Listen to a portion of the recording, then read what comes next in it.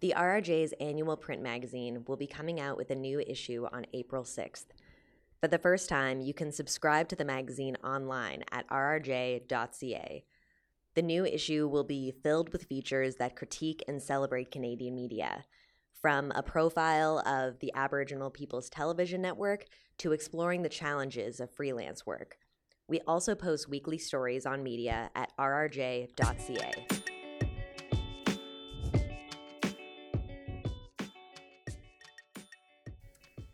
The best long-form journalism involves a lot of red ink, and the corrections, cuts, and decisions made by reporters and editors often go unseen by the public.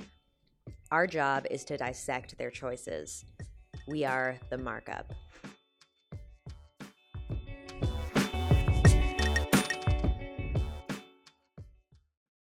In the summer of 2015, I felt like I couldn't get through a week without ending up in a conversation with somebody about how the quote-unquote system was failing sexual assault victims.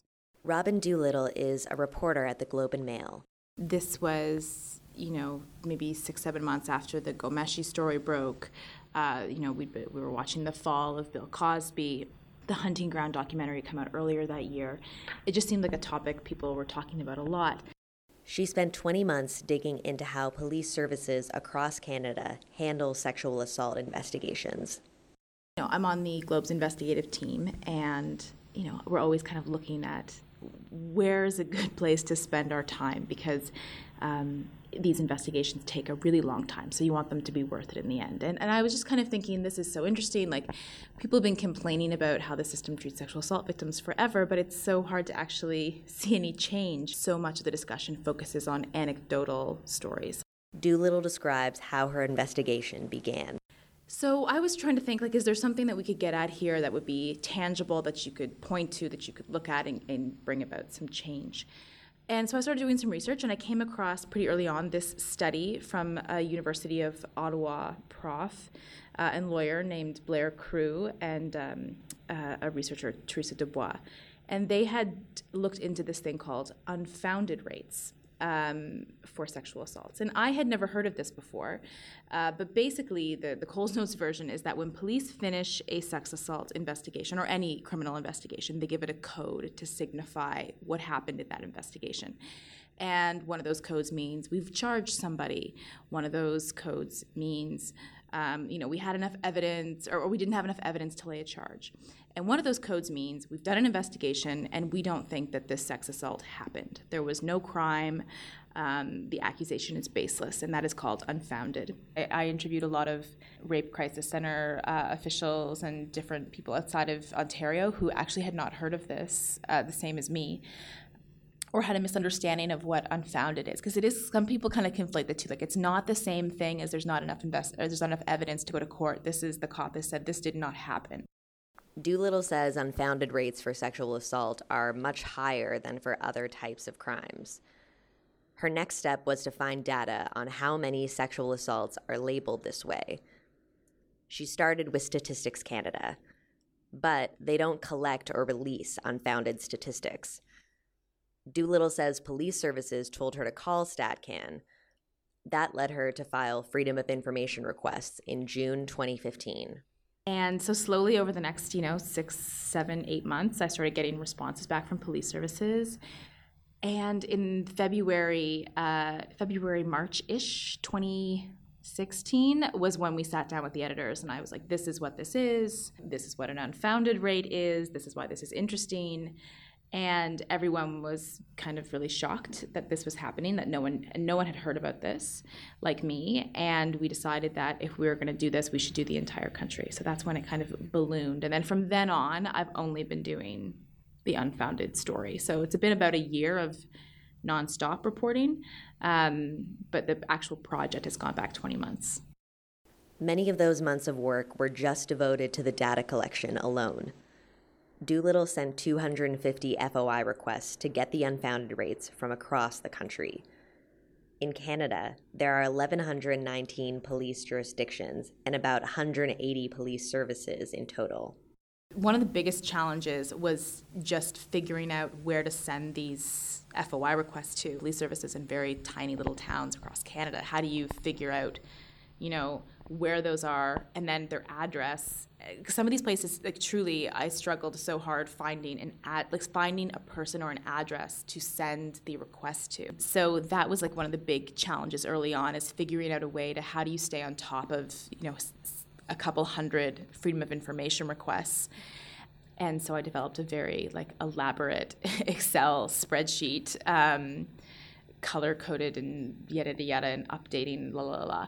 And then the other challenge, though, was as anyone who's dealt with the system knows, it's very arbitrary. Some police services wanted the Globe to spend $1,300 on this information, and other police services of similar size would quote $15 or $30 or $60 or $120. And you kind of have to establish what you're going to pay, because if the Globe had paid $1,300 to every single police service, we would not have been able to do this.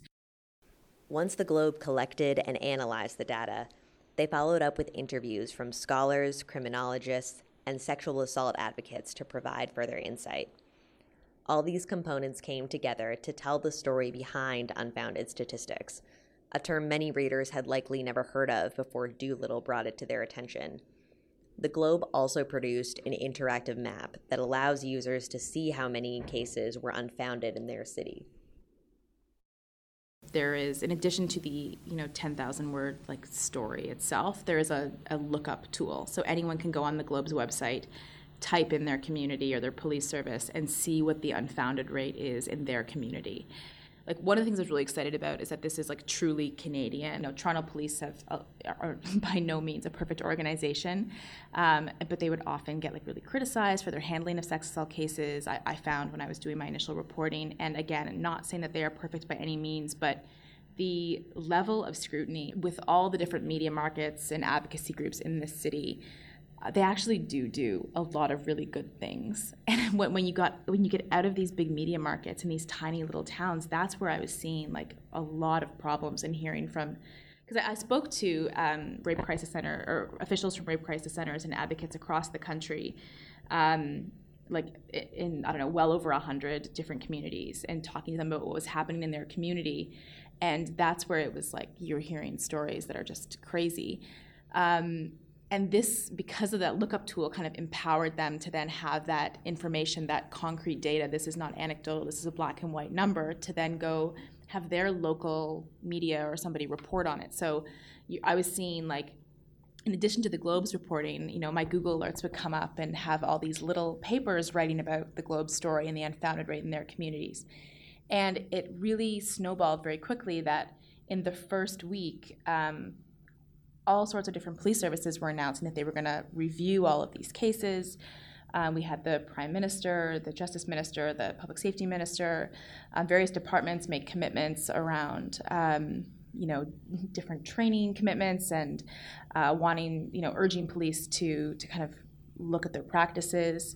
We wrote a piece about what's called the Philadelphia model. It's a system in Philadelphia where every year outside advocacy groups are invited in to review police sex assault files. So for the next year, the trick will be making sure that these commitments actually are followed through with, that there is money available for training, that there is, concrete policy around these really well-intentioned statements. Along with the data from police services, the Globe also interviewed 54 sexual assault complainants for the project. So that was where it kind of came into, all right, we're going to get the data, but we need to fill out, there's still this big black hole of what actually happens in a sex assault investigation. And that's where I turned my focus then to locating people who had reported to police, but who had not had their case go to court. And those people are very hard to find because there's no paper record of them. It's not like they get written about in the paper. It's not like you can go to a courthouse and kind of look at the cases that are getting thrown out before they go to a crown. So I think it was important to kind of fill in a lot of the backstory of why, I don't know if we can definitively answer this, but why do we think some cases are being improperly unfounded?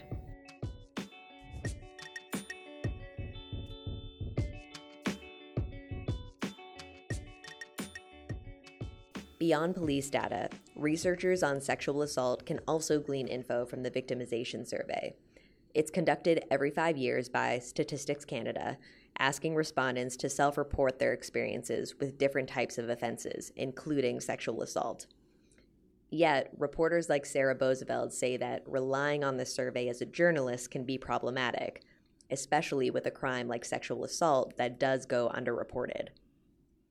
Boesveld is a senior writer at Chatelaine who covered the Ghomeshi trial extensively.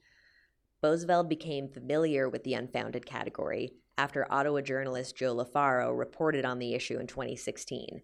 His work appeared in the Ottawa Metro.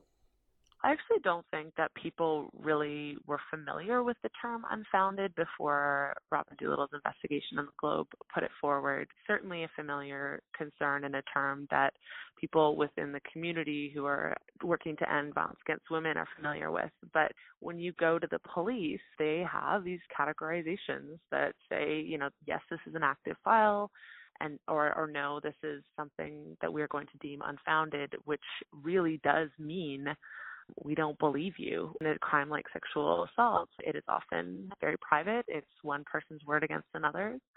And so it's just a really problematic classification. And so people, I think, need to understand that and wrap their heads around that. And I was really, really glad to see some change come out after the investigation was published, that other police forces were revisiting their classifications and some of these assaults that have been classified this way.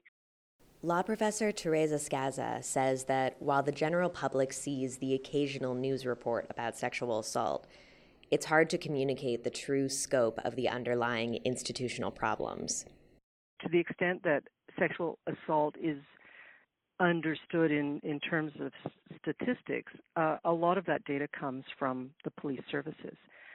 But of course, statistics aren't facts or aren't neutral in any sense. They really depend on who's recording the data and how the data is being recorded, and that's part of the problem with the whole unfounded issue, which is if something is recorded as a sexual assault, then it shows up as a sexual assault. If it's recorded as unfounded, then it disappears. And so part of the struggle that advocates have had is trying to understand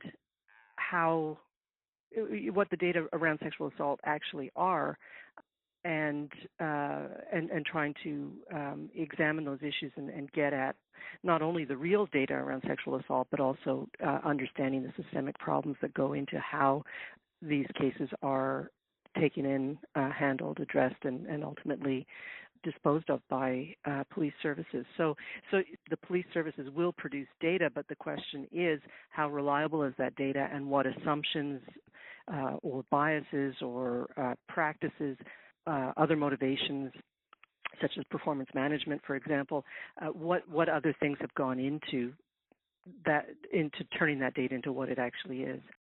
Last week, as a part of the Unfounded series, the Globe published an opinion piece written by Scaza and her colleague Elizabeth Sheehy.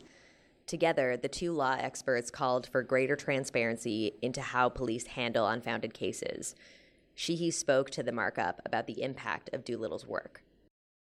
No one has the research budget to do the kind of research that Robin Doolittle did. She had to go to 250 separate police organizations and try to extract data through access to information requests. So the police are not necessarily amenable to those kinds of requests. It's quite difficult for researchers to use the access to information or freedom of information system. Very difficult to get complete data. And, think of the investment of time. I mean, it was a 20-month investigation. So, it's not the kind of research that would be easily replicated. For Doolittle, she's pleased with the impact of her unfounded investigation. It's really, there's little moments of victories in journalism where people, they're saying this is why we have to pay for news. This is, and that is always, makes you feel good as a journalist. You're yes, people get it.